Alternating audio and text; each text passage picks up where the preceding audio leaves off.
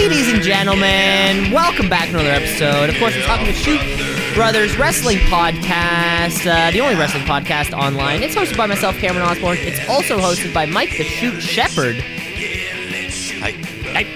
And you're listening to episode 170. The road to Wrestlemania has begun. And while Elimination Chamber coming up in a couple weeks, exciting action on All Elite Wrestling, and again, just another week in the sport which doesn't end, never stops. That's right. I mean, even when the shows go off the air, half of wrestling these days is all the online drama, the dirt sheets, the tweets, everything. Exactly. You know the promotions that don't have a television deal, so you only get a glimpse of maybe someone who popped up somewhere, or new champions here, new champions there, and it's always exciting, especially on a day like today where something else is happening in the world. Of course, the Beijing 2022 Winter Olympics are also occurring today. However, Mike, today is also the NBA trade deadline day. Which is a very exciting day for basketball fans. Trade deadline days across all sports are always a blast. Yeah, I mean, the NBA, it's just one hard deadline, right? Yeah, it's something like, it's like 4 p.m. Eastern or something. There is a fucking boop. That is the time. Yeah, because I remember baseball, it was always weird. They'd have like two different deadlines. Well, yeah, they have a thing like an arbitration signing deadline. Yeah, and then who knows? I don't even know how the hell baseball works in the how it's even played in the first place. Yeah. Let alone the Raptors have made a deal already, sending Goran Dragic and a future first-round pick over to the San Antonio Spurs for a few players. Don't really know why yet, but the last time we dealt with the San Antonio Spurs, some good things happened. So hopefully we'll see similar results as we get in here to the podcast, talking trade deadline days. And I can think of no better way to talk about the NBA trade deadline, which is by crowning a brand new Tweet of the Week champion.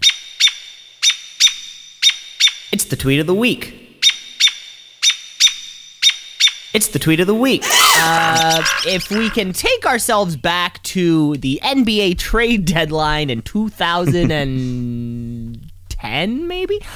Carmelo Anthony was traded from the Denver Nuggets to the New York Knicks for a whole slew of players. And nobody knows who really won that trade in the short term. The Denver Nuggets definitely won that trade. In the long term, nobody really knows.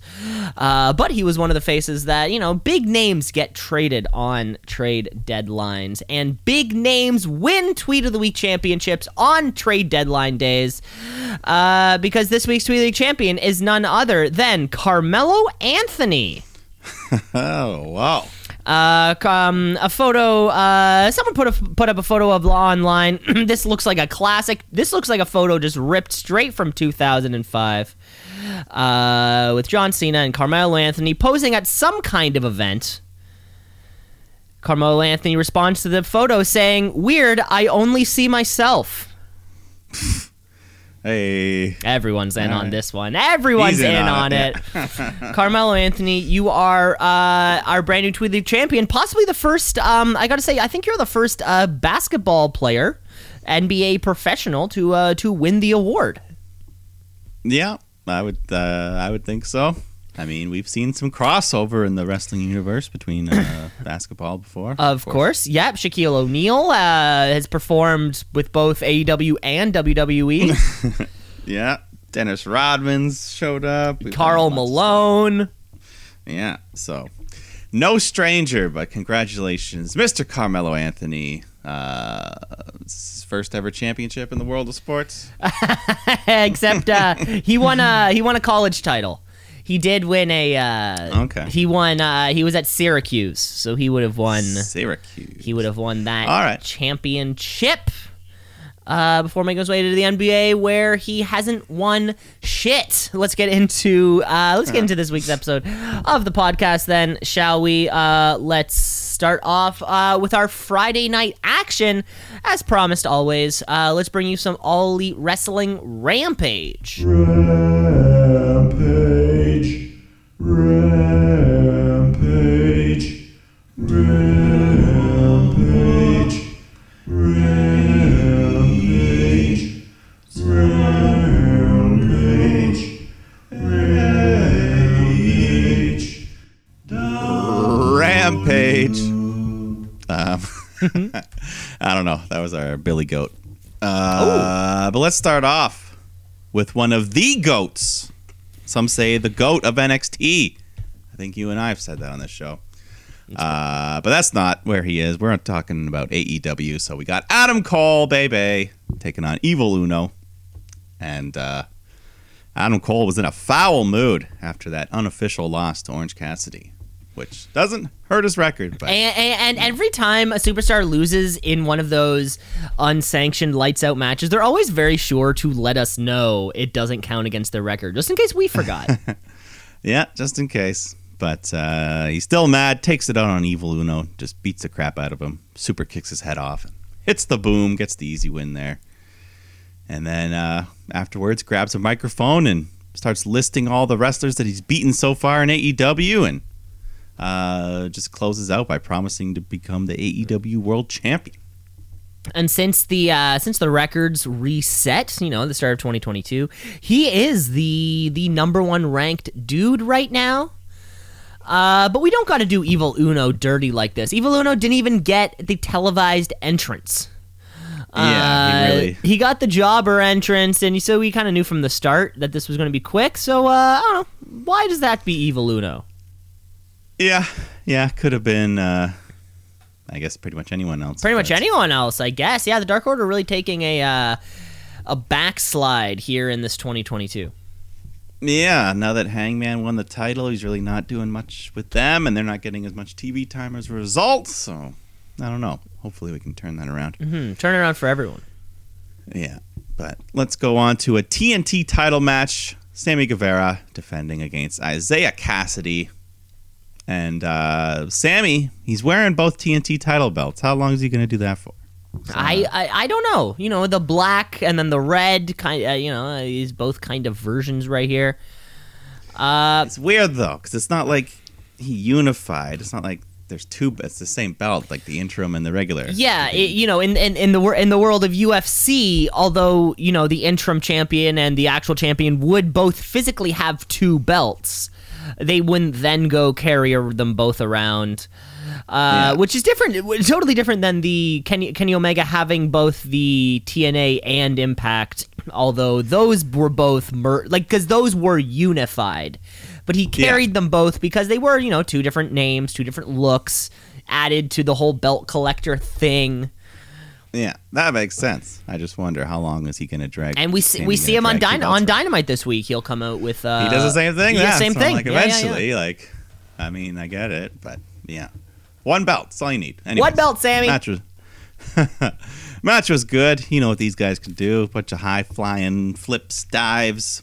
Matt Hardy. He interferes, hits a big side effect on the apron, and Andrade comes out. He's causing a distraction. So a bunch of shit going on, but Sammy overcomes all of it, hits a GTH, gets the win. And then, I think Andrade tries to get Sammy, but Darby chases him away. And Darby hands Sammy the TNT belt and stares him down. So looks like Darby wants to win that title back. Looks like Darby wants it back. I feel like Andrade should be in the mix there too. But then again, this is just one of those classic. We don't want to DQ the match, so we'll just have a bunch of distractions and a bunch of kind of run-ins. And Andrade, he's just all over the place. He's like he doesn't even fight anymore. He's just trying to recruit people for his. I don't even know what it is for. His business. That doesn't make sense. Yeah, the Hardy family office. No, the Andrade hardly. Fuck. Yeah, I don't know.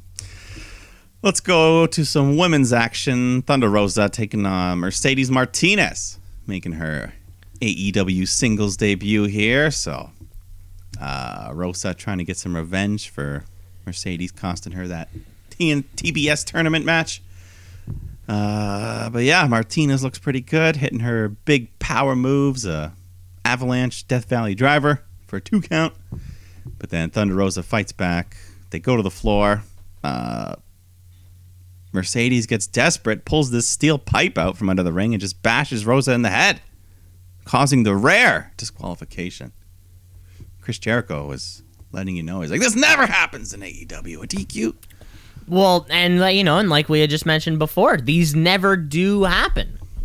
Yeah, I mean, it was very rare, but it was about as blatant as you can be. You can't just bash your opponent in the head with a pipe. So, yeah, there you go. And then the main event of Rampage, we had Ricky Starks defending his FTW title against Jay Lethal. So, yeah, the title means nothing, but the match itself was still pretty good. Yeah,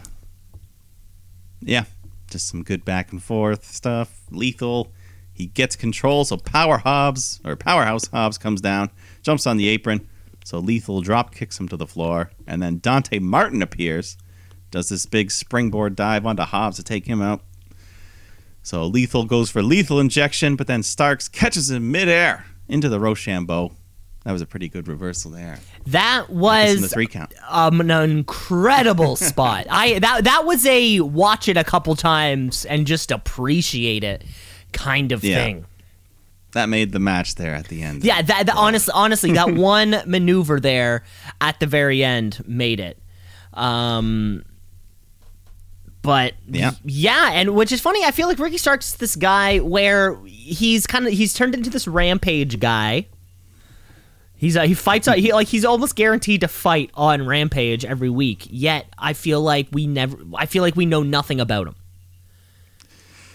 Yeah, pretty much. He's just kind of like, he's in that classic vein that all these other AEW heels are, where it's like they dress, they have cool clothes, and they seemingly have money for some reason. Yeah, and they're mean. But honestly, that finishing maneuver was enough for me to put over the whole match. Yeah. Yeah, awesome finish. Ricky Starks retains the title.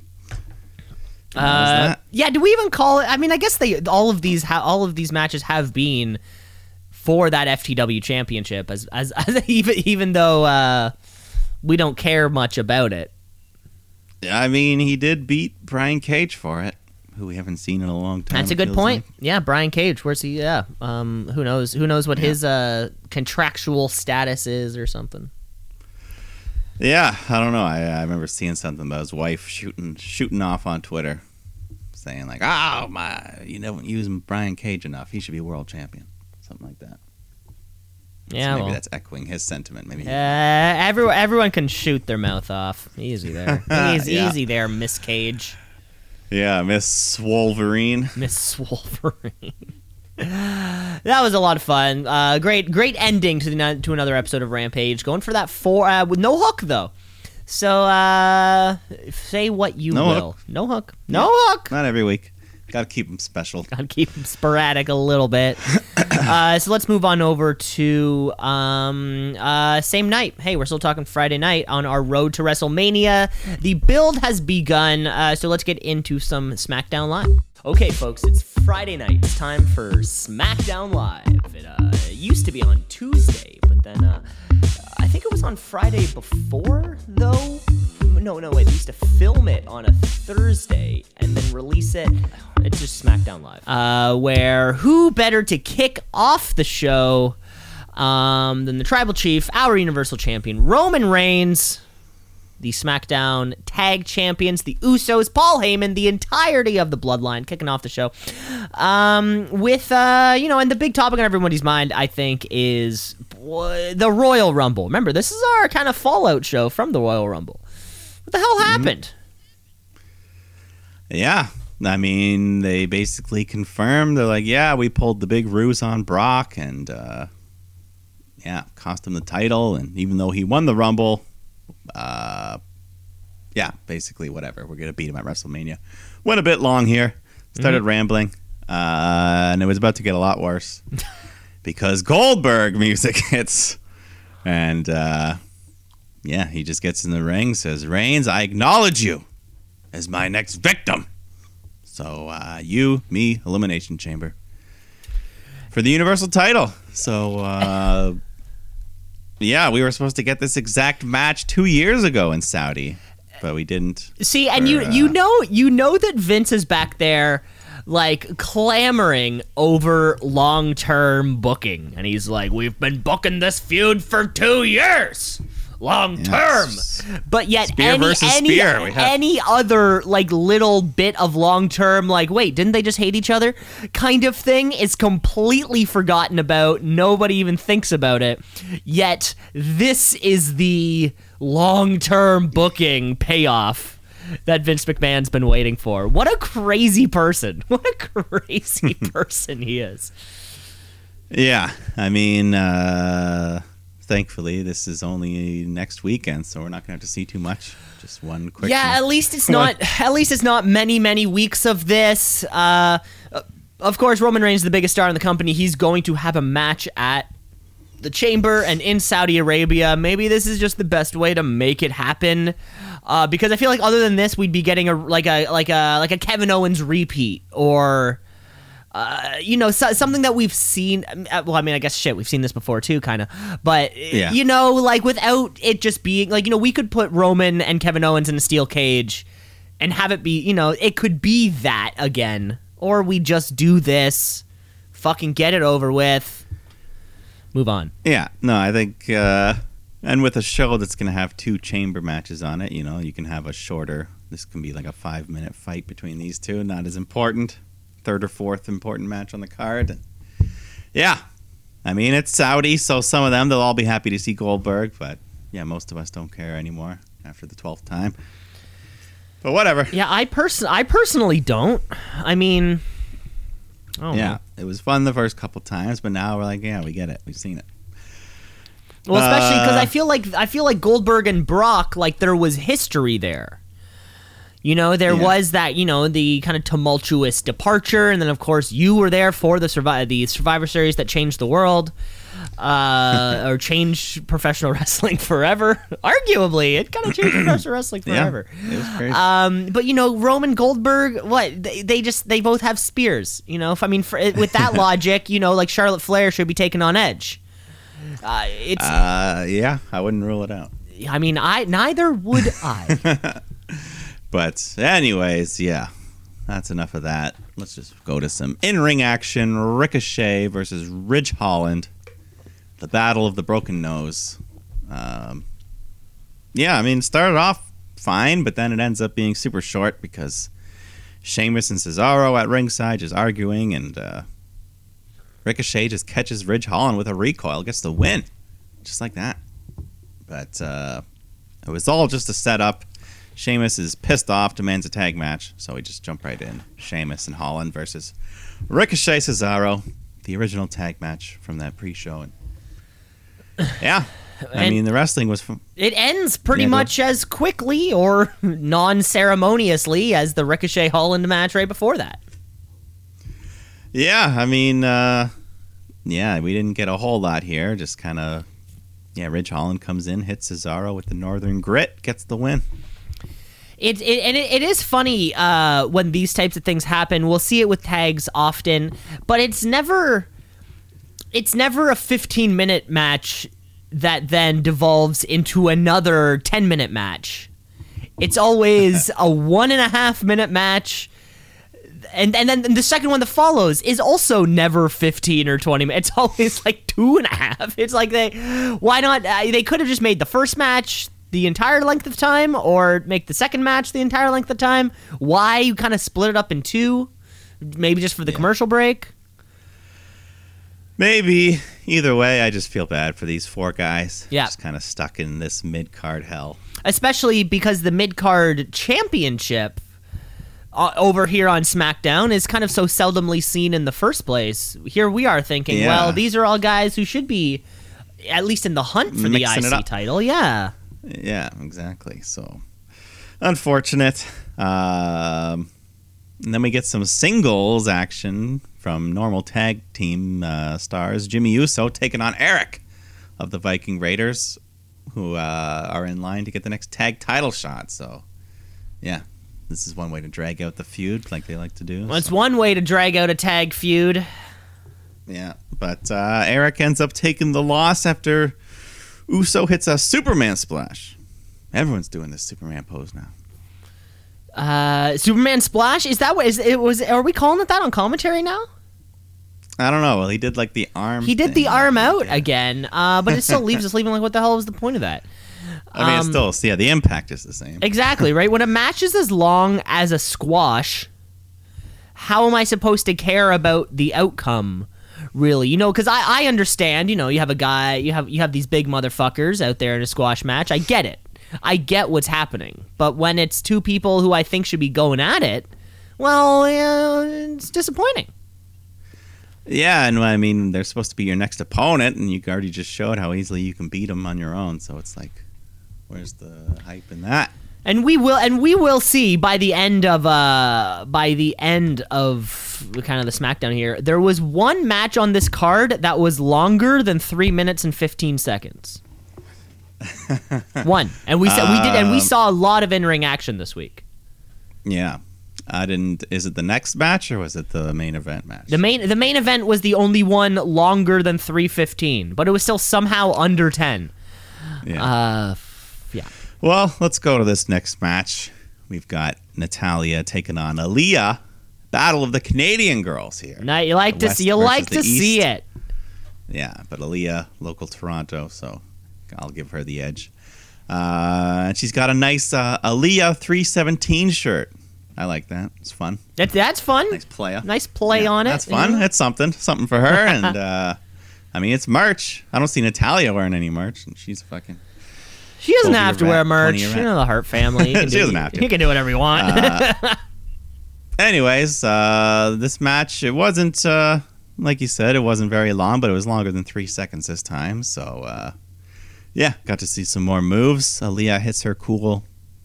She does like a handstand on the top rope into a Hurricane Rana. So, cool little move there. And, yeah, they fight outside the ring. Natalya gets thrown into the barricade.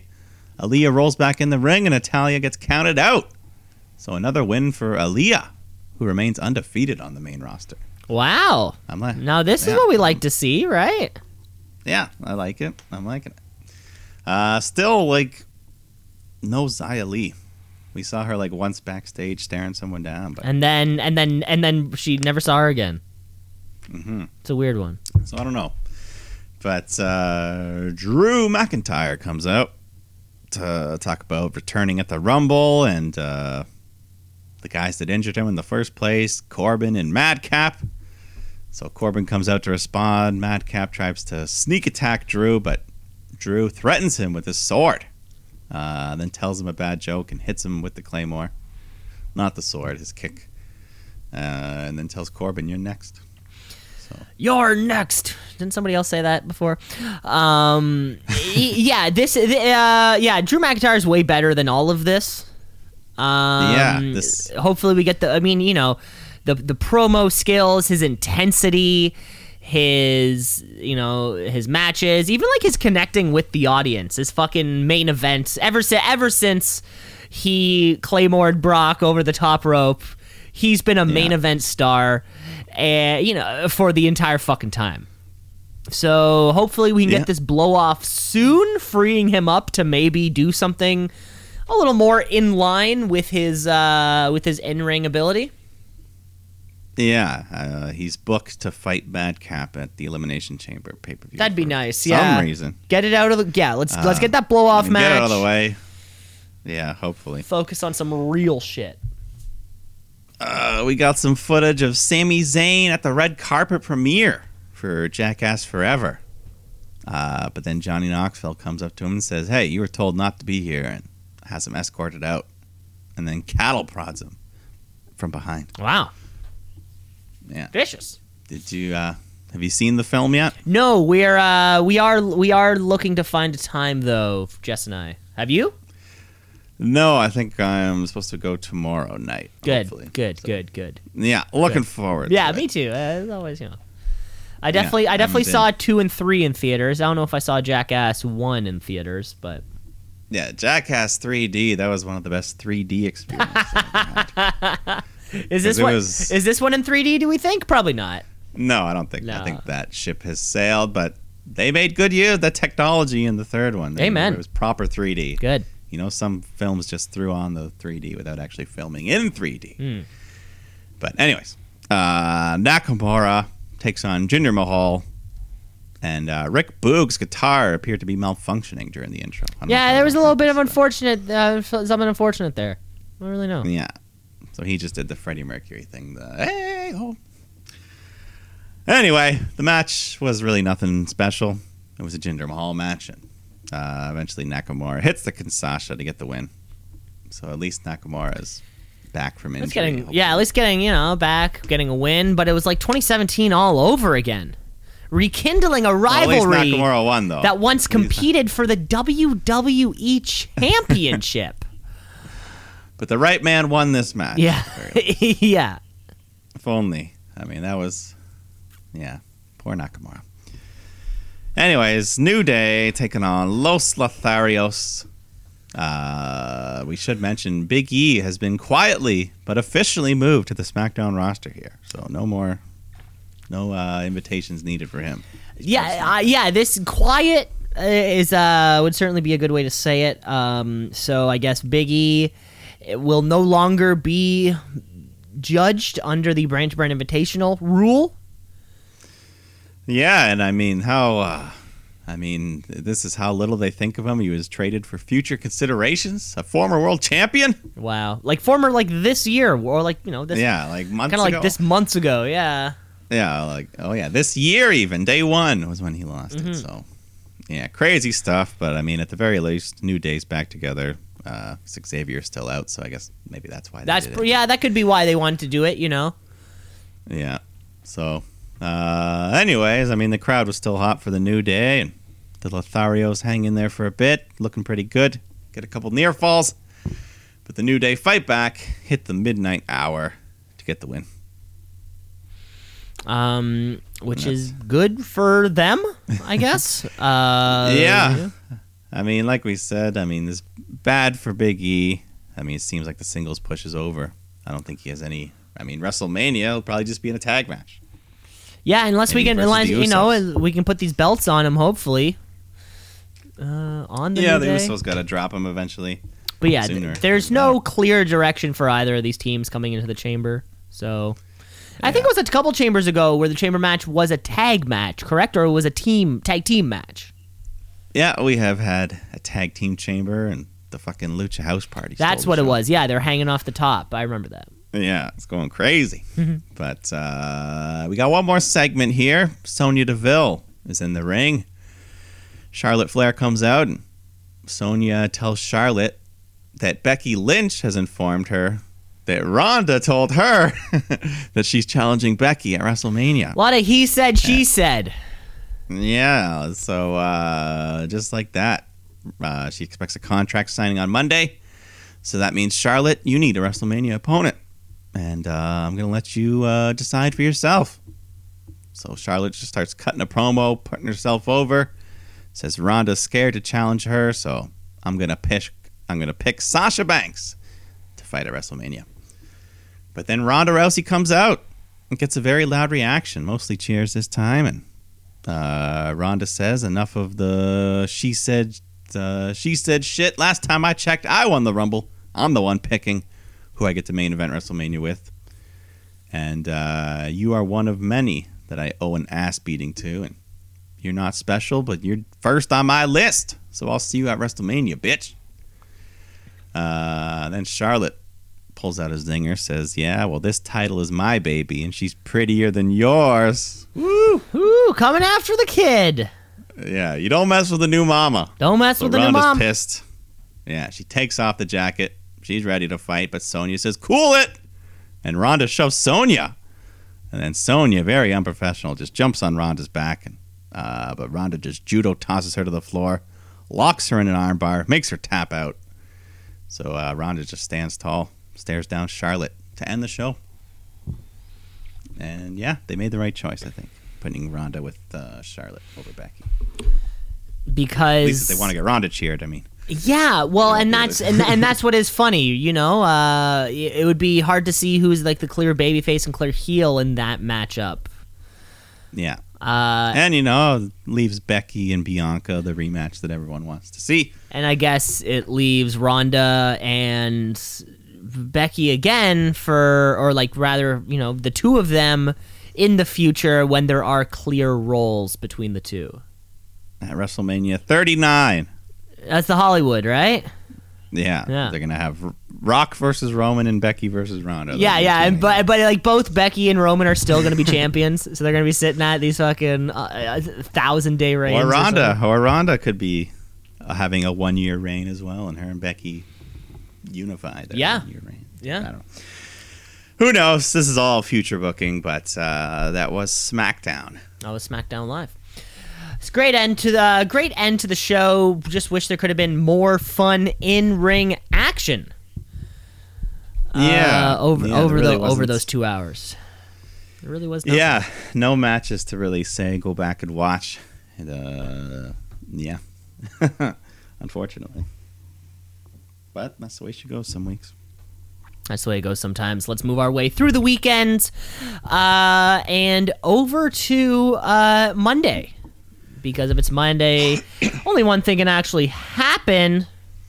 It's Monday Night Raw. Let's get raw.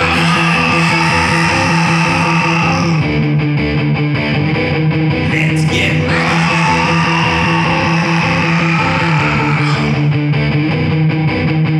The only thing on Mondays that matters, football season is over. Well, at least weekly action is over. Of course, Super Bowl's coming up this weekend.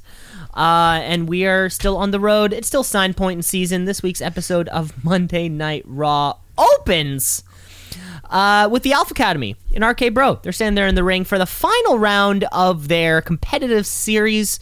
This one will be a quiz bowl, a series of questions. Gable cuts off our in-ring announcer so we could explain the rules to himself.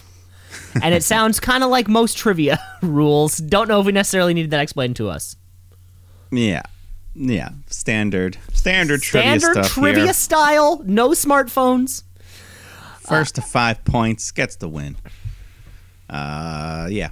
We won't go question by question, but basically, Gable gets the first one. U.S. President gets it right. Riddle takes biology, and he correctly guesses that an octopus has 3 hearts.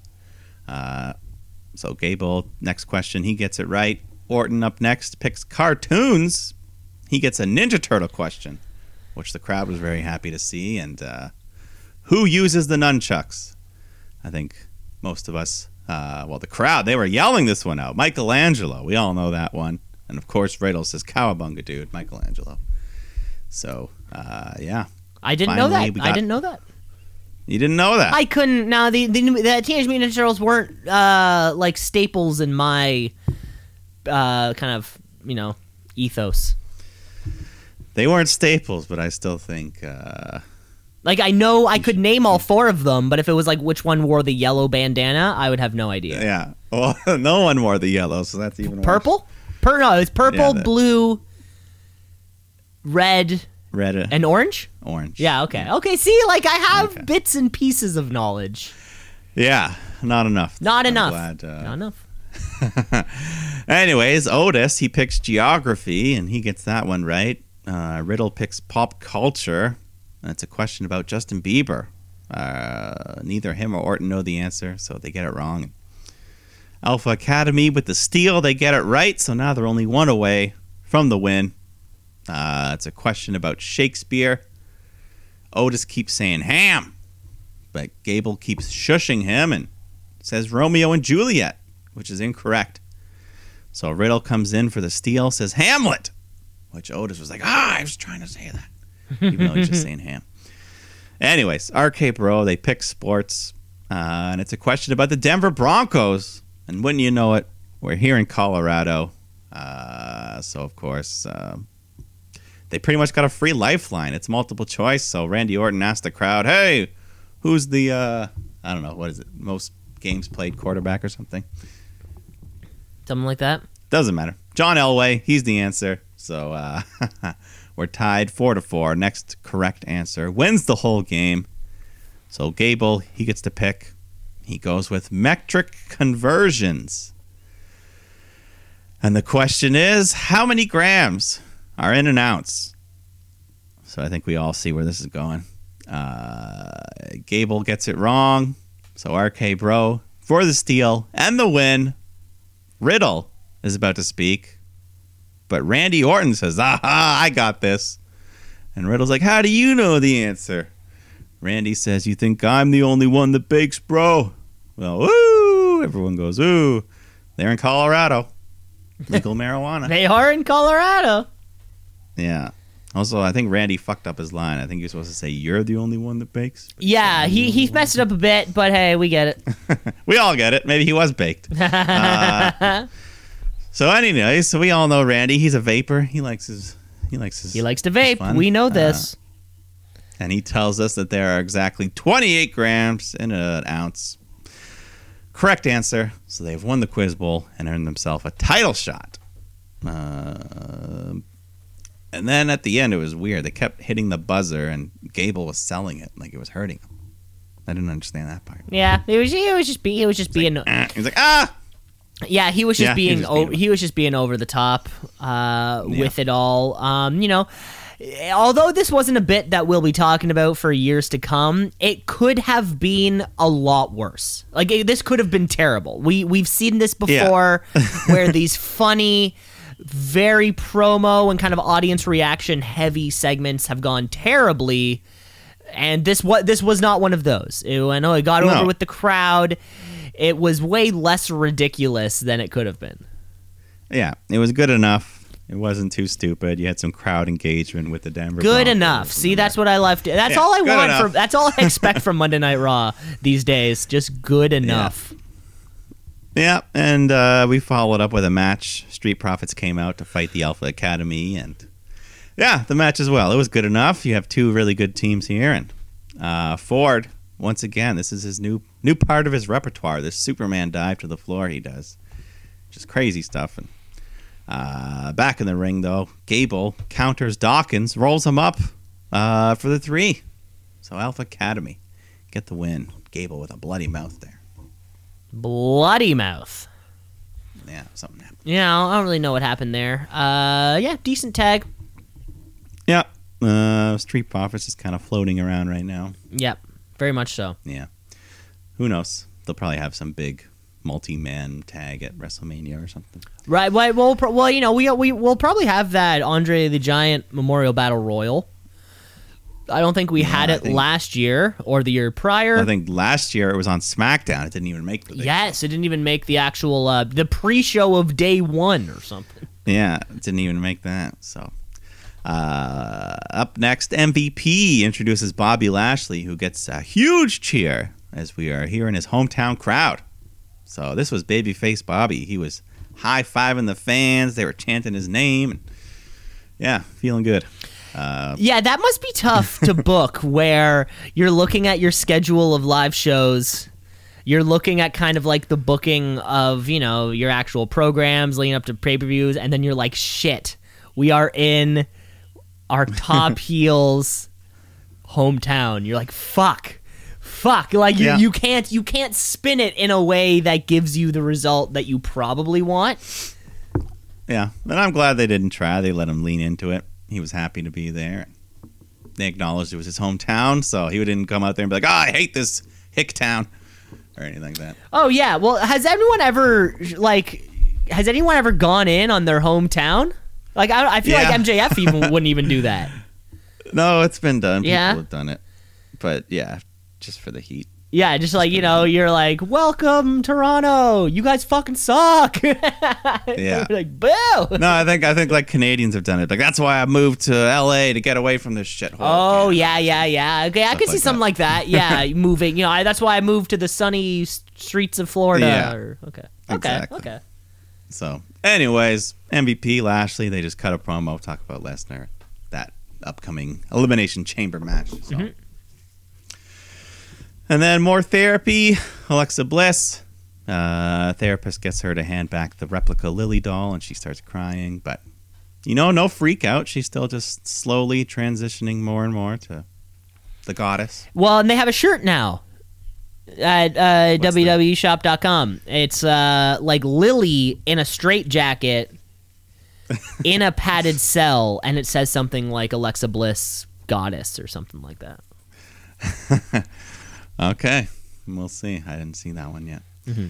AJ Styles takes on Damian Priest, which on paper, this is a pretty big match. Up until recently, Damian's very protected. AJ, one of your top guys, but no, it ended up being a pretty quick match, under 5 minutes, I think. Still pretty good wrestling, but AJ hits the phenomenal forearm, gets the 3. A clean win over Damian Priest once again, which has started to lose its luster already.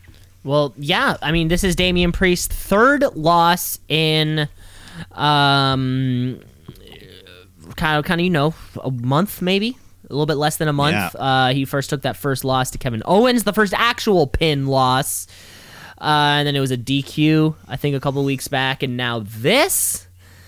And we were talking about this streak of his for months on this show. We've been talking about the streak, and it feels like it died without anyone really talking about it. Like nobody was really pumping, even on commentary. Like Jimmy, none of the commentary team really felt like they were giving me he's never been defeated on the main roster. And then even when it happened, it was more just like a shock, just like of any shock when somebody beats the champion in a non-championship match. I felt like there should have been more fanfare to all of this, because Damian Priest has been crushing it for your whole fucking brand for this man's 40. Can we cut him some fucking slack? He's 40. Yeah, no, they are. Ever since the stupid Damian side of him has come out, he's... Why does everybody need a side of them to come out? Can't they just fucking go in the ring, compete, and win? Yeah, I don't know. I think that they booked a U.S. title match for next week. So, who knows? AJ might even take it from him. Yeah, maybe not before the Chamber, because I think AJ is in that Chamber match, I think. Oh, yeah, he is. Yeah. So, but yeah, it feels like it's coming. It's coming. They finally announced the Women's Elimination Chamber match. For the winner faces Raw Women's Champion Becky Lynch at WrestleMania. So you got Liv Morgan, Rhea Ripley, Nikki Ash, Doudrop, Bianca Belair, and a 6th mystery. We don't know yet. We just don't know. Anyone? Yeah. Bailey, return of Bailey. Could Asuka, be. Yeah, either of those two people. Yeah. Miz and Maurice come out for Miz TV. They bring out their guests, the Mysterios, and everyone's bickering. The crowd's chanting "cheater" at Miz. And Miz disrespects Ray, so Dominic gets in his face. And Miz says, "Hey, you sure you're not Eddie's son?" Which was a fun little throwback. Classic throwback. So this causes Dominic to shove Miz and leads to a match between the two of them. Dominic's in control. He goes for a 619, but then Maurice trips him up. The referee sees this, ejects her from ringside. And, as she's arguing, Ray trips up Miz on the other side. So some fair turnabout there, and Miz is pissed. Dominic rolls him up and sneaks out with the big 3 count. Yeah, but this was barely a match. I swear, backstage fights have lasted longer than this. Yeah, it was really all about the ringside drama. Yeah, I don't know. Miz and Maurice, they're just kind of jumping into another feud, and it doesn't really... Yeah, with another 2 people. Yeah, yeah, I don't know. Bianca Belair takes on Nikki Ash. Little Elimination Chamber tune-up. Belair gets her leg caught in the ropes, so she starts selling her knee, and but she's still able to just muscle Nikki up with one leg, hits the KOD, and yeah, it was kind of a cool look as well. Bianca, her hair wasn't quite tightly as wound up, so it was kind of cool seeing some little bangs and stuff from her.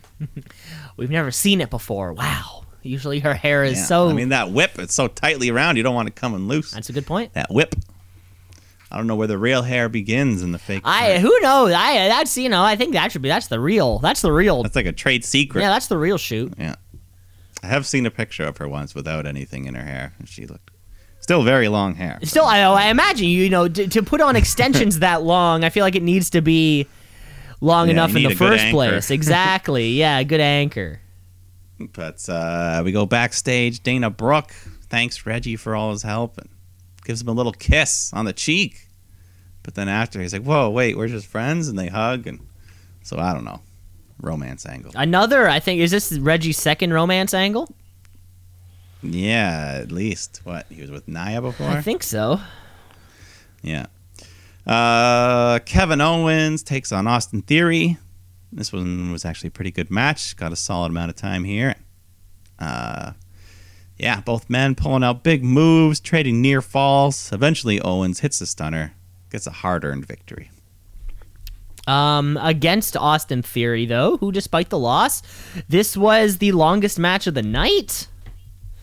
Yeah, no, probably the best match for sure. Possibly one of Theory's best since coming onto the main roster, especially coming off of his long Rumble tenureship. Yeah, I mean he'll be in the Chamber match as well. Yeah. So we'll see. He'll probably have a good showing out there. Yeah, I mean unless Brock Lesnar just kills everyone, who knows? But Lita comes out next, cutting a promo about her upcoming title shot against Becky. So Becky comes out to respond, and they end up coming to blows, but Lita gets the better of her, hits Twist of Fate and the big moonsault to stand tall. Okay. Yeah, no, that should be a fun little filler match. Battle of the Redheads. Is that what we're called? Is that what it's being called? Is that how it's being spun? That's what I'm spinning. Right on. We get some more women's action. Liv Morgan taking on Doudrop. And during Liv's entrance, one of her little statistic fun facts said she recently bought her mom a house. Oh, that's so nice. So, that's very nice. Anyway, the match itself was pretty nice as well. They got a decent amount of time here. And crowd still super behind Liv. She puts up a good fight, but eventually Doudrop hits the Vader bomb to get the win. Doudrop, keeping momentum going. This was one of those, I thought both of these needed momentum, especially Doudrop being a heel, I think, still. Yeah. I guess they're both in the Chamber, right? Yes. Yeah, so. Yeah. Maybe we'll see more of them soon. But Seth Rollins takes on Riddle, which on paper, this is a nice wrestling treat here. So it starts off as a good competitive match. Riddle hits a big floating bro onto the floor, but then Kevin Owens shows up, attacks Riddle, causing the DQ, ruining a good match. So Orton runs out, hits an RK bro to help his bro, or an RKO to help his bro. And then, of course, we book a tag match. So RK Bro takes on Owens and Rollins. And, it was fun. Crowd was hot. Eventually, it comes down to the original match anyways. So we're back to Rollins and Riddle. Rollins hits a curb stomp, gets the win. And this was almost booked the exact same way as we just saw the same thing on SmackDown, right? And Ricochet, Ridge Holland, and then Sheamus Cesaro came out. But the answer to the length of the match must just be star power. Right, this kind of combo of four has enough star power for 15 minutes of wrestling, where the star power combined of Ricochet, Holland, Cesaro, and Sheamus is only 4 minutes worth. Right, yeah. because we did the exact same thing. We did the exact same thing. Just one lasted a long time, and one didn't last very long at all. But you're right. It was fresh matchup, so there's always that slightly extra level of excitement. Rollins Riddle, we're like, okay, I haven't seen this 200 times. Let's go for it. Yeah. But yeah, no clear winner, and then we kind of go to this double thing. So, I guess that's the way you got to do it. But Yeah, that was Monday Night Raw. That was Monday Night Raw. Mike, should we take a break? Yeah. We're going to take a break. We're going to come back with all the action from this week's edition as 2.0. NXT 2.0, of course. Of course, we're talking about Dynamite. We still got a lot of stuff ahead of us, so folks, you're going to want to stick around. Let's shoot, yeah, let's shoot, yeah, let's shoot, brother, yeah, let's shoot, yeah, let's shoot, yeah, let's shoot, brother, yeah. Back here with part 2 of the podcast, folks. Woo! Hope you. Thanks for sticking out through the break here. Through what this crazy NBA trade deadline already. Mike, when is the NHL trade deadline?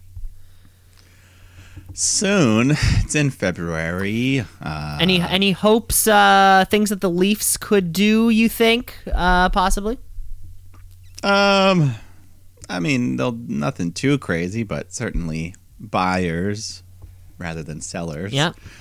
I don't know. Probably just try to get another D-man, another depth forward or something in case anyone goes down with injuries. But I don't know. I mean, we're still just chugging along. Doesn't matter until we hit the playoffs. Yeah, it doesn't. Nothing matters until we hit the playoffs. We can move up a couple. Hopefully, we can move up a couple spots there. I think we're hovering around the 5th. Yeah, we can win. We've played a lot less games than everyone else because of. Oh right, because a lot of postponing. But I bet a lot of Canadian teams are in that same boat. Yeah, so we can still win the division. I mean, Matthews can still win the Rocket, maybe even the Hart. Wow. But yeah. Anyways. Hockey's going on. I mean, the Olympics. You've been watching any Olympic stuff? No. Not that it's... No. I throw it on in the background. I don't really pay... I mean, the women's hockey is good because it's still the top. The Americans versus the Canadians. That was a good game. Yeah, it's still the top competitors in those fields, definitely. Yeah. Yeah. I mean, it's not like the NHL where they can't go or whatever. Mm-hmm. The men's. Anyways, let's get into some wrestling, shall we? Let's get into the rest of our wrestling week. Of course, we've moved on through Monday to Wednesday, or so Tuesday. So let's get into this week's edition of NXT 2.0. NXT, what does it mean? I don't know, but it's some good wrestling. So NXT, watch and see. Let it tap out a count out of 1, 2, 3. So where the Dusty Cup tournament continues to move along. We actually open up with one of the matches from that Dusty Tag Team Classic. Of course, we have the Creed brothers taking on the Grizzled Young Veterans, who are not too young either. It's almost an oxymoron there, but... Yeah, more grizzled than young, but semi-final match here. Hard-hitting. Crowd was real hot. This whole night, this crowd was awesome. But they were cheering for the Creed bros, just chanting, Creed, Creed, Creed. Yeah. Just some awesome old-school, traditional wrestling. Grizzled Young Vets, they slam the one guy underneath the bottom of the ring. They, catapult him into the steel beam that's holding the whole thing up. That allows the Grizzled Vets to gain control for a bit. They hit a doomsday device. And then they get Brutus Creed in the corner. I finally learned their names. So Brutus is in the corner. And then Julius comes running in. Julius jumps over top of everyone, right onto the top rope to hit a big superplex. And that's when the Creed brothers just unleash a flurry of offense and get the 3 count to advance to the finals of the Dusty Classic. Which will be next week. Advancing to the finals. Yeah. Now, I think they're going to win it. Is that going to culminate at the Vengeance Day? Yes. Okay. Next week, they'll take on the winners of our other match. Yeah. But yeah, these Creed brothers, I think they got something here. They're really... Which is funny, really because, no matter how green they kind of started, the two of them looked at first, they are the most important part of the Diamond Mine right now. Diamond Mine. Sorry. Oh, yeah. Yeah. No, and they've got an intensity to them. They're like a little Kurt Angle, Brock Lesnar type of thing. Almost, yeah. That's a good way of putting it. Those are big names to follow in, but looking good so far for the Creed Bros. Yeah, not too bad. And in a long match too. I felt like there was actually time. There was some time for shit to happen here. Yeah. Then we go to some women's action. Tiffany Stratton taking on Wendy Chu, who, much like me, has already had a lot of the fans. She's won them over. They were chanting her name. She was high-fiving. She even gives a little mini teddy bear to a kid in the front row. He was super pumped. Mm-hmm. So nice little thing there. And Stratton yells at Chu for stealing her credit card last week and going on a shopping spree. But Wendy doesn't care. She's having fun. She's doing good. Her sloth style, frustrating Stratton. I like how she did one move. It was like a running elbow drop where she did like the sleepy pose. Yeah, like go to sleep pose while you're going in the elbow drop. Everyone's doing shit in the air these days. Everyone's doing poses in the air. Yeah, it's not enough just to do a move. No, anymore. It's not. You got to do it in the fucking, yeah. But Tiffany is not impressed. She's frustrated and ends up breaking one of her nails. And that really sets her off. So she unleashes on poor Wendy and pulls out this cool finisher. It was like a corkscrew Vader bomb. She did a whole 360 in there. I don't know how she did that. That's her gymnastic background. Yeah. Yeah. Don't know if I don't know. I still I think I prefer Wendy Chu between these two things. Where Tiffany Stratton for me feels like the NXT character actor, right? Where it's like, you know, you're going for gimmicks. Very, very early 90s, late 80s WWE. It's like you're a gimmick and that's your thing and that's who you are. But the performances just feel a little bit like they're coming up too short. Maybe she's being brought up a little too early, where I can see Wendy Chu, short of, you know, knowing her career as a professional wrestler, she has way more experience than any of these new women coming up. And that's including, you know, the likes of Cora Jade and others. The one in the Diamond Mine, not mine, whose name I forget now. Ivy Nile. Yeah, Wendy Chu is clearly the... although she is only like 30 years old, she's clearly the most seasoned one of them all. Yeah, and I mean, that shows that she was able to just pull out this brand new gimmick. Yeah, that should have been the fucking first obvious thing. It's like she turned this around in 2 seconds because she knows what she's doing. Yeah. Well, then in a couple years during a promo, someone can drop that line, be like, hey, Mei Ying, and then people are like, woo. I don't know. No one probably will remember. Anyways, yeah. Let's move along to Pete Dunne taking on Draco Anthony, where I think most of this match took place in picture-in-picture. I don't know. Yeah, I think it may have. Yeah, so... Well, I didn't get to see a whole lot, but Dunne's just doing his little joint manipulation, working over Draco, and Tony D'Angelo shows up, tries to attack, but Dunne thwarts him, and back in the ring, he hits the bitter end to get the win. And then he just starts going under the ring, pulling out weapons, tossing them all over the place, and grabs a microphone, says, how about we take all these weapons, attach them to a cage, and have a weaponized steel cage match at Vengeance Day. Weaponized steel cage, similar to the stipulation that you and I both saw Johnny Gargano and Adam Cole take on, which in what feels like a lifetime ago. Yeah, damn. I mean, that was... Fuck. Haven't been able to see a wrestling event since that weekend. Nearly 3 years ago. And this is what's so hard about... a new brand where we're trying new things with new people, is that somebody ends up losing, right? Where you're looking at it and you're like, oh, this brand new character continues to lose. Draco Anthony or Draco. Did they pronounce it in one way or another?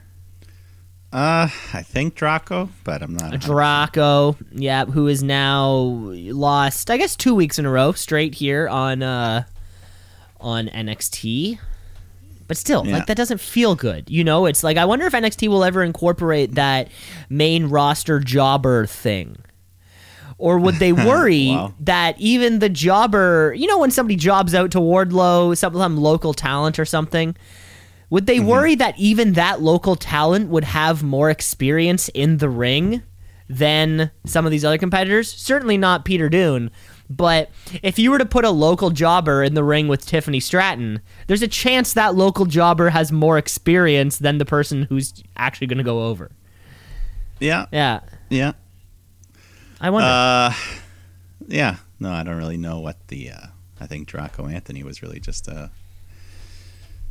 treated like not much here. No. But who knows? Who knows what they want from him? Let's go to LA Knight taking on Sangha, who we finally given this giant man a name, Grayson Waller's associate. Mm-hmm. So, the match goes on. Waller distracts the ref, removes the turnbuckle pad, but then it backfires as Sangha is the one that gets sent headfirst into the exposed steel, and LA Knight hits the big neck breaker to get the 3. So this monster has been defeated in his first match. Already. But, Yeah. I mean, good for LA Knight to get a win, because we've been saying this for weeks. LA Knight is literally the complete package. Yeah. Crowd's liking him as this baby face, and you and I have been saying he's main roster ready, but who knows what they want to do with him. Other than not bring him up to the main roster, I'm not sure. I don't know, but we go back to the ring. Wade Barrett. We got a table. We're hosting a championship summit between Braun Breaker and Santos Escobar. So not quite a contract signing, but pretty similar. They just kind of come out, sit at the table. There was still a table pummels on each there. other. Yeah, still a table. They talk about the upcoming title match at V-Day when Dolph Ziggler's music hits. And the Zig Man himself comes out, and the crowd's chanting, "Holy shit!" They're chanting Ziggler. Some of the biggest reaction he's had in years. And he sits down, calls out Breaker, and says, "Hey man, you've been tweeting about me. Who the hell are you?" And Breaker says, "I'm the reason you're down here, pal. And, I'll handle you after I handle Escobar." So Ziggler just lists a bunch of his accolades, all the titles he's won, but says there's one title I never held, that NXT championship. So the crowd starts chanting triple threat. And then Tommaso Ciampa comes out, so now they're like, fatal 4-way. This crowd was loving everything. Ziggler and Ciampa, they exchange words and brawl to the back, and Breaker fights with Legato. They triple team him, slam him through a table. But, this was kind of cool. Ziggler getting such a big reaction being down here. Well, of course, Braun Breaker won his Twitter League Championship last week after calling out Dolph Ziggler. Yeah, they must have. He must have been listening to the show, Ziggler. He must have been. He said, "Hey, well, if these guys are talking about it, it's got to be a big deal." And you're right. It feels like the biggest deal that Dolph Ziggler has felt like in a long time. Yeah, like the crowd was chanting at everything he said, cheering for everything. Mm-hmm. So that was cool. Maybe they'll do this more often. We had AJ last month or a couple weeks ago. I mean, it sort of feels like we're on that course, right? You want to get eyes on the product. We want NXT to feel bigger, maybe more legitimate. And you're only going to use it with top talent kind of guys. You're not going to throw Tiffany Stratton in the ring with Trish Stratus and have a battle over the TS. No. Yeah. Let's go to Saray taking on Dakota Kai. Match was pretty good. Dakota just healing it up, and Saray's got the crowd rooting for her, and it works out. She hits this big basement drop kick against the ropes, and then the Saito suplex to get the big 3 count. So nice win for Saray, but Dakota Kai just getting lost in the shuffle here. Need to call her up, I think. Yeah, someone needs to get moved. See, I thought this felt a little bit sloppy, or rather, too sloppy for Saray, who has been here for a long, long time. She sort of she doesn't really feel to have much chemistry with a lot of people here in this NXT women's division. Which for me, it must be tough, talented, but has to find a level of comfort that she's still. I just feel like she isn't quite there yet, especially when you're when you're winning, beating Dakota Kai. Dakota Kai, I'm like, shit. Like, what are you doing now? Yeah, and the whole like transformation thing is still kind of weird. Like before she comes through the curtain, she's got that jewel and the schoolgirl outfit. I don't get it. They didn't really explain. Yeah, that. it's clearly Whatever. it's clearly a Sailor Moon type situation, right? Yeah, where you're one that's person and then you say a magic word and then you're another person, but they haven't explained it yet. Maybe they're worried that some kind of backstory too similar to Tiansha, or in a Tiansha style, didn't go over already. So we can't do that same thing because you can't transform from one person to the next because that already didn't work. Yeah, no idea. But we get another promo for Nikita Lyons. Less singing this time, but I'm still not very thank God. excited. Thank God. Yeah, she doesn't seem that exciting so far. No. But let's get something more fun. We got the other Dusty Cup semifinal match here. MSK taking on Malik Blade and Idris Sanofi. Just a good high-flying, fast-paced match. Crowd was hot. Back and forth. Eventually, MSK hit their finisher up and over to get the win and advance to the Dusty Cup final for the second straight year. For the second year in a row. Mm-hmm. I guess maybe last year was kind of like a gimme year. Maybe. They didn't get to have the celebration that they maybe necessarily wanted. Yeah. But MSK was always going to win here. I think. Yeah, that's the way it should be. And that MSK versus Creed Brothers, that should be a good match, good final. Well, yeah, because it feels like between one of these two teams will dethrone Imperium. Yeah, and that's the way it should be. Let's go to the main event. We got Mandy Rose defending her NXT Women's title against Kaylee Ray.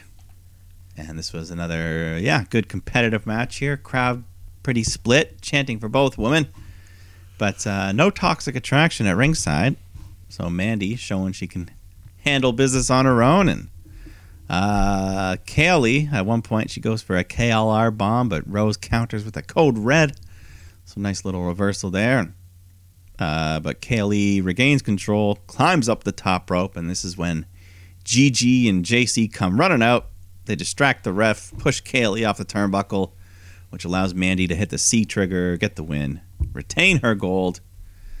Even with the interference, though, I thought this was a really good match, one of Mandy's best. Yeah, it was probably as good as Mandy Rose's matches have been here in 2.0 since she's come back. Yeah. I think for me, this is another one. About length. Like a championship match that's under 10 minutes. You know where it just feels it needs to be a little more important, especially because neither one of these two competitors are the Lesnar Goldberg types who beat you in less than 10 minutes. That's their thing. They are so incredibly powerful, and every single one of their blows is so devastating that after 7.5 minutes, you can't take it anymore, and you're pinned. In a situation like this, though, I feel like these matches need to be a bit longer because neither one of these two, neither Mandy Rose nor Kaylee Ray, are so physically imposing that they should be, that after 7 minutes of beating, you're done. I don't know. That C trigger. It's pretty good. So it's a devastating move in all of sports entertainment. I mean, I think Kenny Omega even tweeted about it. He did tweet about it that one time, of course. But I mean, we're talking just Kenny Omega. We're talking about here. He can put on a 75-minute classic in a blink. Yeah. Well. I don't think you'd want 75 minutes from these two. Yeah, that would be tough. That would be laboring. Yeah. But I get it. Yeah, they could have got a bit more, but I still enjoyed the match. Mm-hmm. But then afterwards, Toxic Attraction, they go to bash Kaylee in with her own baseball bat until Io Shirai comes out, makes a save. Her and Kaylee clean house. Stand tall is the Io Shirai still kicking around down there. Yeah, I mean, Zoe Stark was talking to her. She's like, hey, I'm injured. You should go find a partner without me for the Dusty Cup. Mm-hmm. And Io's like, I don't like people. Hey, I'm injured. You should go up to the main roster. Yeah. But yeah, I thought this was a fun episode. We got some good matches, and the crowd. This was one of them. I mean, the crowd's always pretty good, but they were super hot all night long for everything here. Hot crowd. Sometimes all you need to really, change the game. Give that extra. Yeah, can turn a 4-star match to a 4.5 or more. Yeah, I mean, honestly, sometimes that's all it is. Yeah. Let's move across to our very next night to the other brand. Of course, let's get into this week's edition of All Elite Wrestling Dynamite. AEW. All Elite. They coming for you, Vince. Better watch out. It's too sweet. Where we're already promised, we already know what our main event's going to be. It's going to be Adam Hangman Page, our champion, taking on Lance Archer in a Texas death match, whatever the hell that means. I hope that both Shivani and Excalibur explain it to me the entire time. But to kick off this week's edition, we're actually starting with, Wardlow kicks off this week's edition live from Atlantic City. Coming down to the ring, carrying 2 cardboard cutouts of MJF and CM Punk, him in a submission, MJF sitting in that classic kind of CM Punk pose before handing a script over to Justin Roberts to read, to introduce, of course, FTR, Tully Blanchard, Sean Spears, and then finally MJF. Yes, who comes out carried on a throne. Not just a throne, a palanquin. At least that's what Excalibur said, and prompting JR to say, "What'd you say?" A what? Yeah. And if you were to search a palanquin in the dictionary, it is exactly as it is described. Excalibur, not only in the professional wrestling terminology, no, the lexicon of this man far exceeds that of any college professor you will ever have. Yeah, and along with this, what is it? Palanquin? The word? Yeah, the palanquin. We also had some beautiful women with MJF. The first one kisses him on the cheek, but then the second one, he just hardcore makes out with her. He went for it. He went for it on that. He went for it. So yeah, he gets in the ring, confetti's falling. MJF grabs a mic, starts putting himself over for beating Punk. Crowd just giving him lots of heat. And he's like, but there's one guy I couldn't have done it without. Sean Spears, baby. So once again, Wardlow just getting the shaft. MJF says, it's time I became your AEW World Champion. And I agree with him. But CM Punk does not. Comes out. And he says, today I've got some backup with me. As Darby Allin and Sting come out to his side with baseball bats. Punk demands a rematch. MJF says, whoa, I beat you twice. Punk says, I'm not talking to you. I'm talking to the guy that beat me in Chicago, Wardlow. So, he says you wouldn't have won anything without him, so grow some balls and leave these jerks, Wardlow. And the two of them negotiate back and forth. Eventually, MJF says, how about this? If you find a partner, you and a partner of your choosing can beat FTR tonight, I'll give you your rematch. But your partner can't be Sting or Darby Allin. So. Mystery partner. Yeah, a night full of mysteries. We didn't mention, but Tony Khan is promised. The Forbidden Door is being busted open. We're getting some debuts of some sort. Maybe even multiple. But anyways, lots of mystery in this show. A lot of mystery in the show. Strong segment to kick off the week. Also, if MJF's kicking off the show in a promo, it's probably going to be pretty damn good. Yeah, pretty much. Yeah. Wardlow hangs out, though, because he's got a match taking on the Blade, who does pretty well. He lasts longer than most of Wardlow's other recent opponents. Puts up a good fight, but eventually he gets caught in that powerbomb symphony. So that ends the match for him. The symphony. Yeah. Yeah. Then we got a teaser for Penta after the effects of that black mist kind of teasing this returning as a darker form. What does he call it? He calls himself something. Yeah, well, not sure, but it was this entire segment narrated by Pac. Oh, okay. Yeah, he was narrated by Pac, unless they were just kind of, in a way, taking previous kind of promo audio and then kind of splicing it in there. But yeah, Penta kind of approached this graveyard thing, although we didn't see the Kings of the Black or the Knights of the Black or whatever we're calling it. Although we didn't see them this week, their presence, I think, will soon become huge. Yeah, I mean, we're still waiting for this first other person to join their group after returning, and yeah, we'll see if Penta comes back transformed in any way. We'll see if Penta comes back. See if Julia Hart makes that the transition over there. Yeah. Mm-hmm. But now it's time for the Inner Circle to come out, because Jericho has called an Inner Circle team meeting. But at first, it's just Jericho, Sammy Guevara, and Jake Hager who come out to Judas. Haven't seen Jake Hager in a long, long time. No, he's been pretty quiet. But Jericho says we haven't seen Santana and Ortiz all day. But then their music hits and they come out on their own. And Jericho asks them what the problem is. You know, a couple weeks ago you didn't tag me in, you disrespected me, you robbed the fans of seeing me wrestle. He started sounding like a jerk here. The fans were booing Jericho a bit. Mm-hmm. A little bit. That was the point. A little bit. Yeah.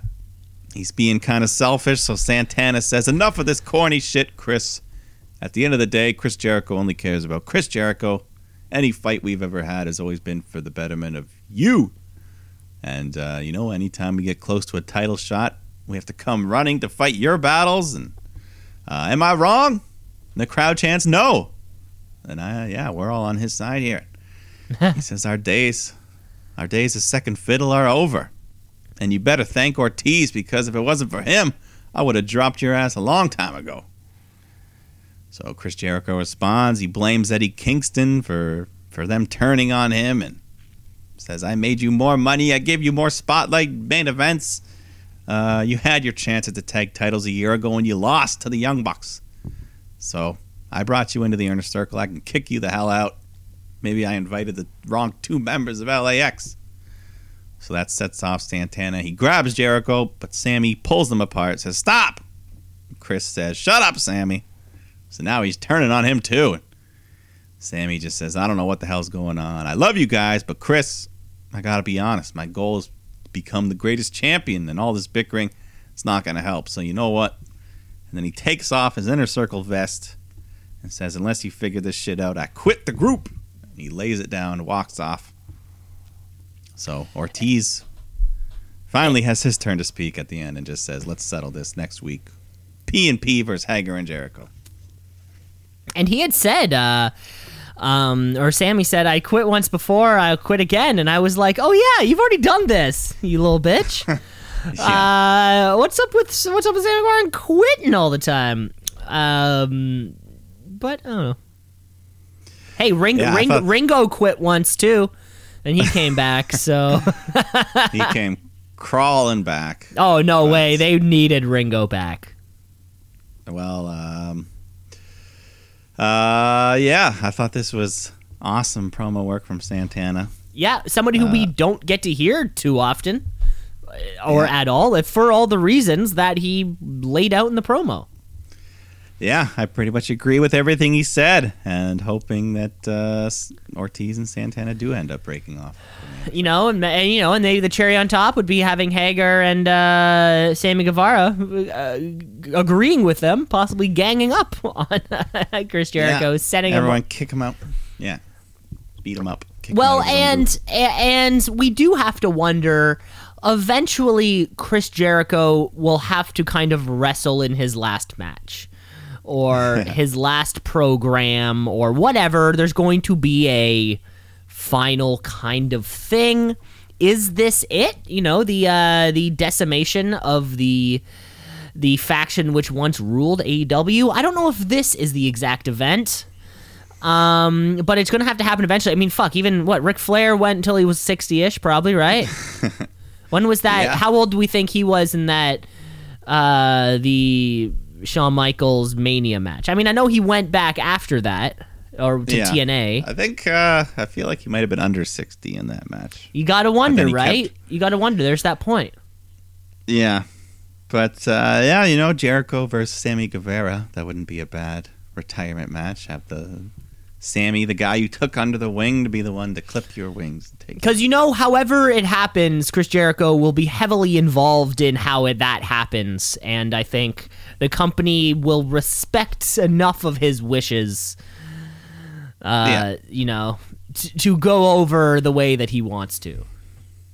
Yeah, but we'll see. I mean, I don't think anyone's going to force him into it. It's how long he wants to go. Yeah. Yeah. Oh.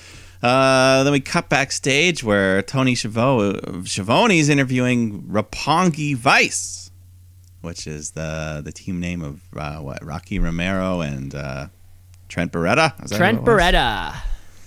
Yeah, Roppongi Vice. I didn't know. Is this their New Japan team name or something? Yes. Something like that. Well, they get interrupted and beaten down by the Young Bucks and Adam Cole, and then the Switchblade Jay White shows up. So he has walked through the forbidden door. I thought he was going to show up way before, like a year ago or something. So, yeah, he's here. I mean, this is, Tony Khan teased Forbidden Door, so he delivered on that, I guess, right? Delivered on that promise, I guess. That is the door. But we still have more mysteries to solve, because up next we have Isaiah Cassidy taking on a mystery opponent for the Face of the Revolution qualifying ladder Right, match. of course we're gonna get a ladder match at Revolution in March, probably with an opportunity for championship, like kind of qualifying match. The ring will be hanging above, probably like it has been before. Yeah.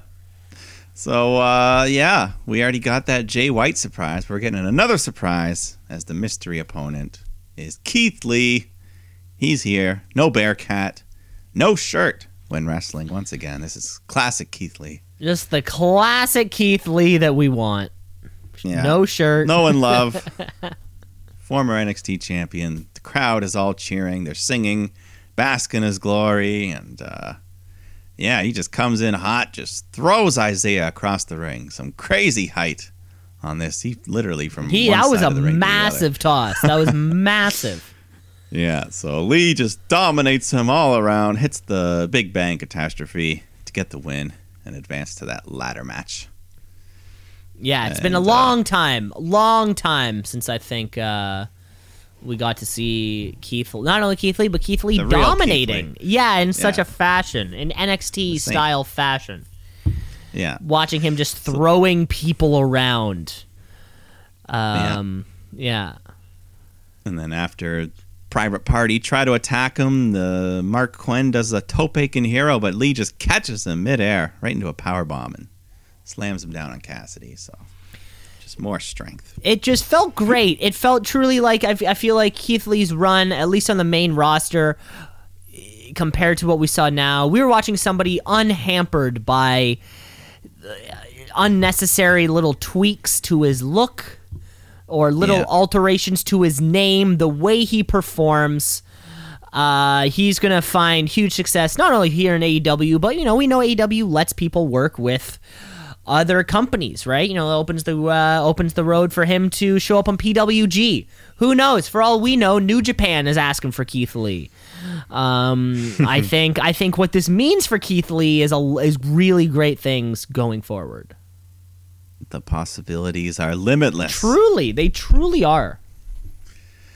Well, now we go to FTR taking on CM Punk and his mystery partner. The mysteries all through the night. So many mysteries. This one ends up being Jon Moxley.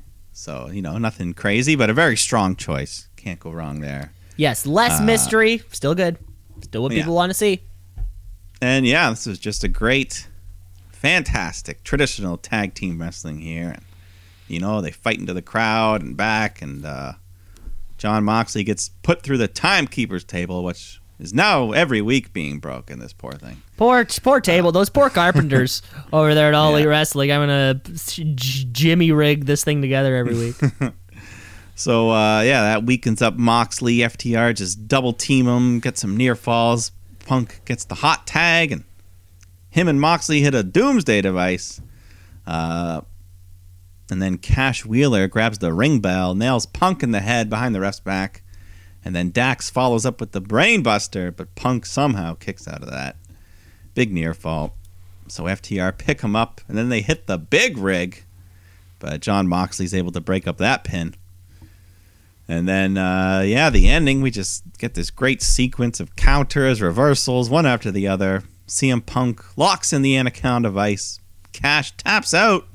But again, Aubrey is distracted with the other two guys. So this is when Tully climbs into the ring. And CM Punk attacks him, picks him up, but struggles. I think it was... okay. Tully Blair's probably 70 years old. I know, it's probably 65. I'm not gonna blame him. It's not like when Brock was trying to eliminate Shane last weekend over the top rope and Shane didn't jump. Like, this is completely different. I feel like Tully tried to jump. They kind of got their timing off, but then it happened eventually, and they made it work. No, it was just funny because CM Punk, he's done this move to Brock Lesnar and Sheamus and tons of big guys. Well, yeah, guys who can thrust themselves up. Tully Blanchard can't do this I know. I just thought that he'd be strong enough just to muscle this old man. Right. Like, if a fire broke out where he had to save Tully's life, I think he should be able to just muscle. Right. Okay. I see what you're saying. Anyways, no, obviously Tully just tripped, and it was funny. He gets him up. He hits the GTS, and then another GTS on Cash while Mox hits the paradigm shift on the other guys. So FTR's out. Punk gets the pin. Earned himself that rematch against MJF. Not only earning himself a rematch, but by doing so in one of the best Dynamite matches that we've seen. Yeah, this was fantastic. It was hot. The crowd was hot. Everyone was hot in this, and it's funny. AEW, we in AEW at least we know Moxley to be the singles guy. But I think the two matches that come up straight for me, if I'm thinking Moxley matches in AEW, I'm thinking this.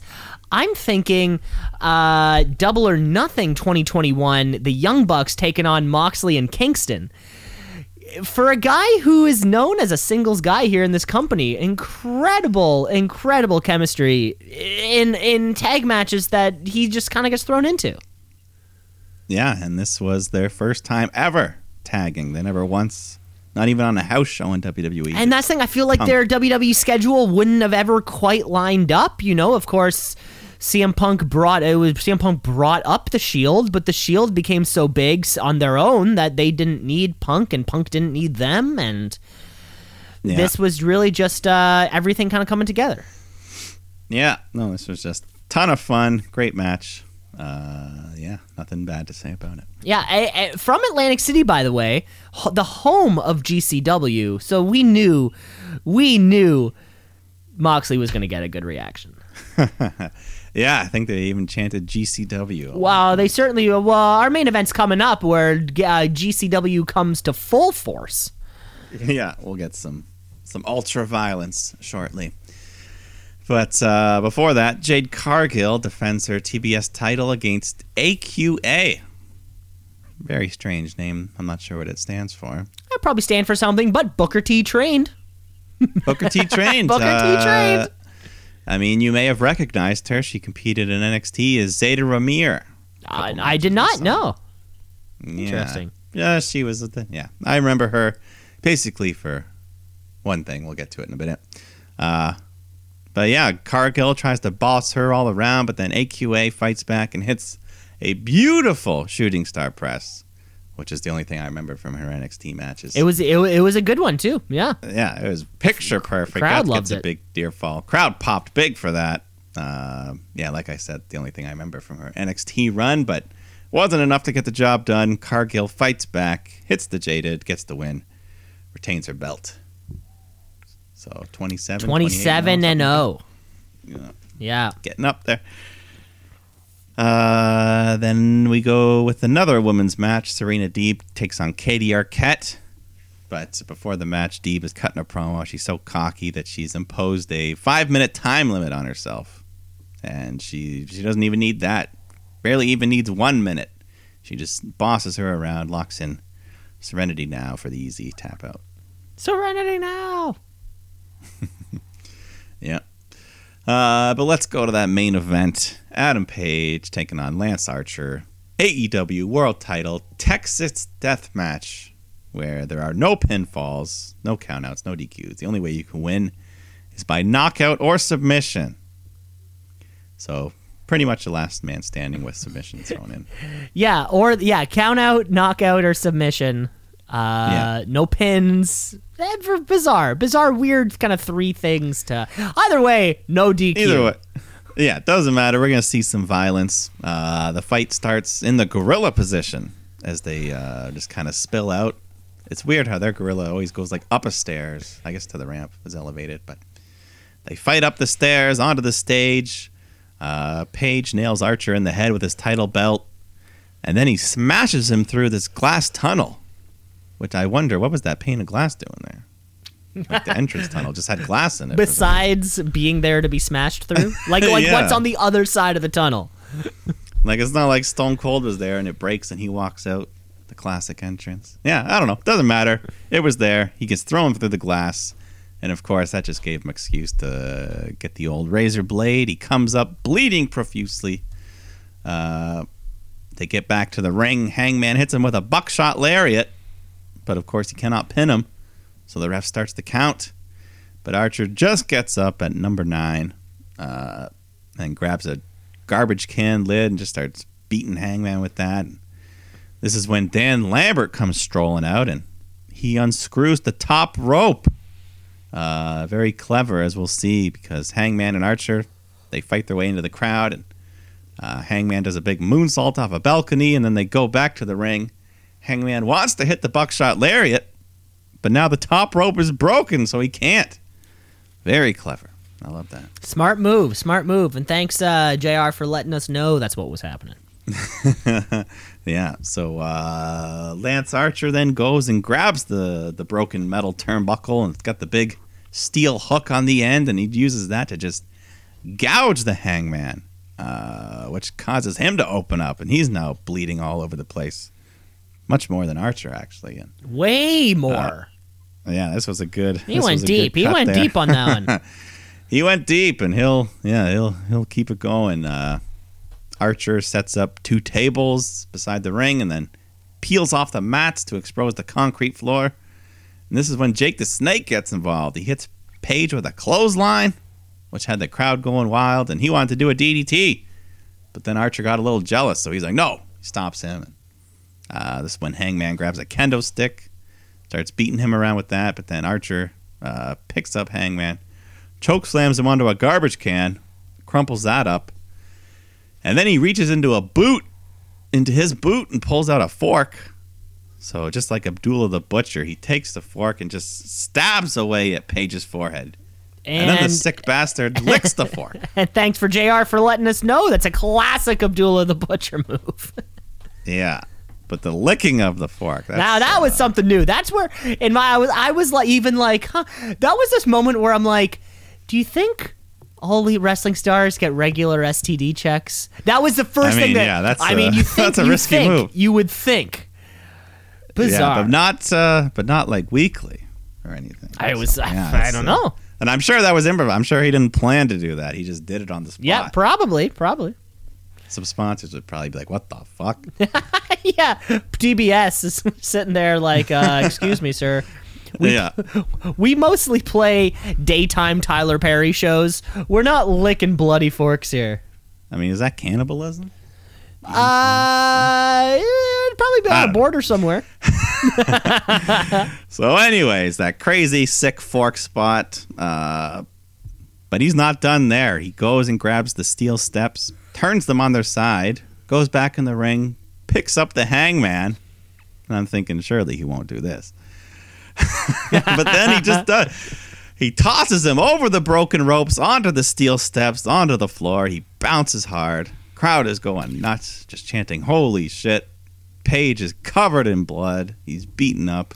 Well, yeah, that's the blackout, right? The big move, holy shit spot. He fucking bounced off of that thing. Yeah, off the step. And the margin for error there is pretty small. Like, pretty damn small. And even on the replay, I just kind of in my head, I'm just like, boing. Like, he fucking skipped. The steel. Their steps are different from WWE. They're not like they're kind of hollow in the middle. So I guess it gives it a little bit. Yeah, of a little bit bounce. of give, probably making them a bit lighter. You can Little lift bit them up better, a little bit but, easier. Yeah. Still crazy spot. And then this is when Archer pulls out a chair that's wrapped up in barbed wire, brings that into the ring, picks Hangman up, ready to slam him down onto it.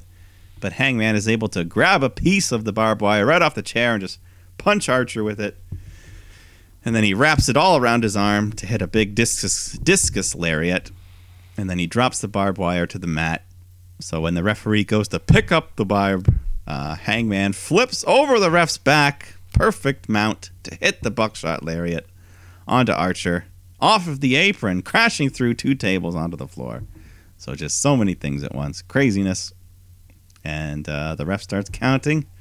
Page gets in the ring. Archer does not get up by the count of 10. So Hangman wins, retains the belt. Yeah, just a fantastic. In a big match, Paul Turner makes the count. Adam Page retains his title after the match. Adam Cole, baby, makes way down to the ring, grabs the AEW title, and, well, gently places it over Adam Page's shoulder. As commentary leaves us wondering the possibility of maybe Adam Cole as the next contender for that championship. Yes.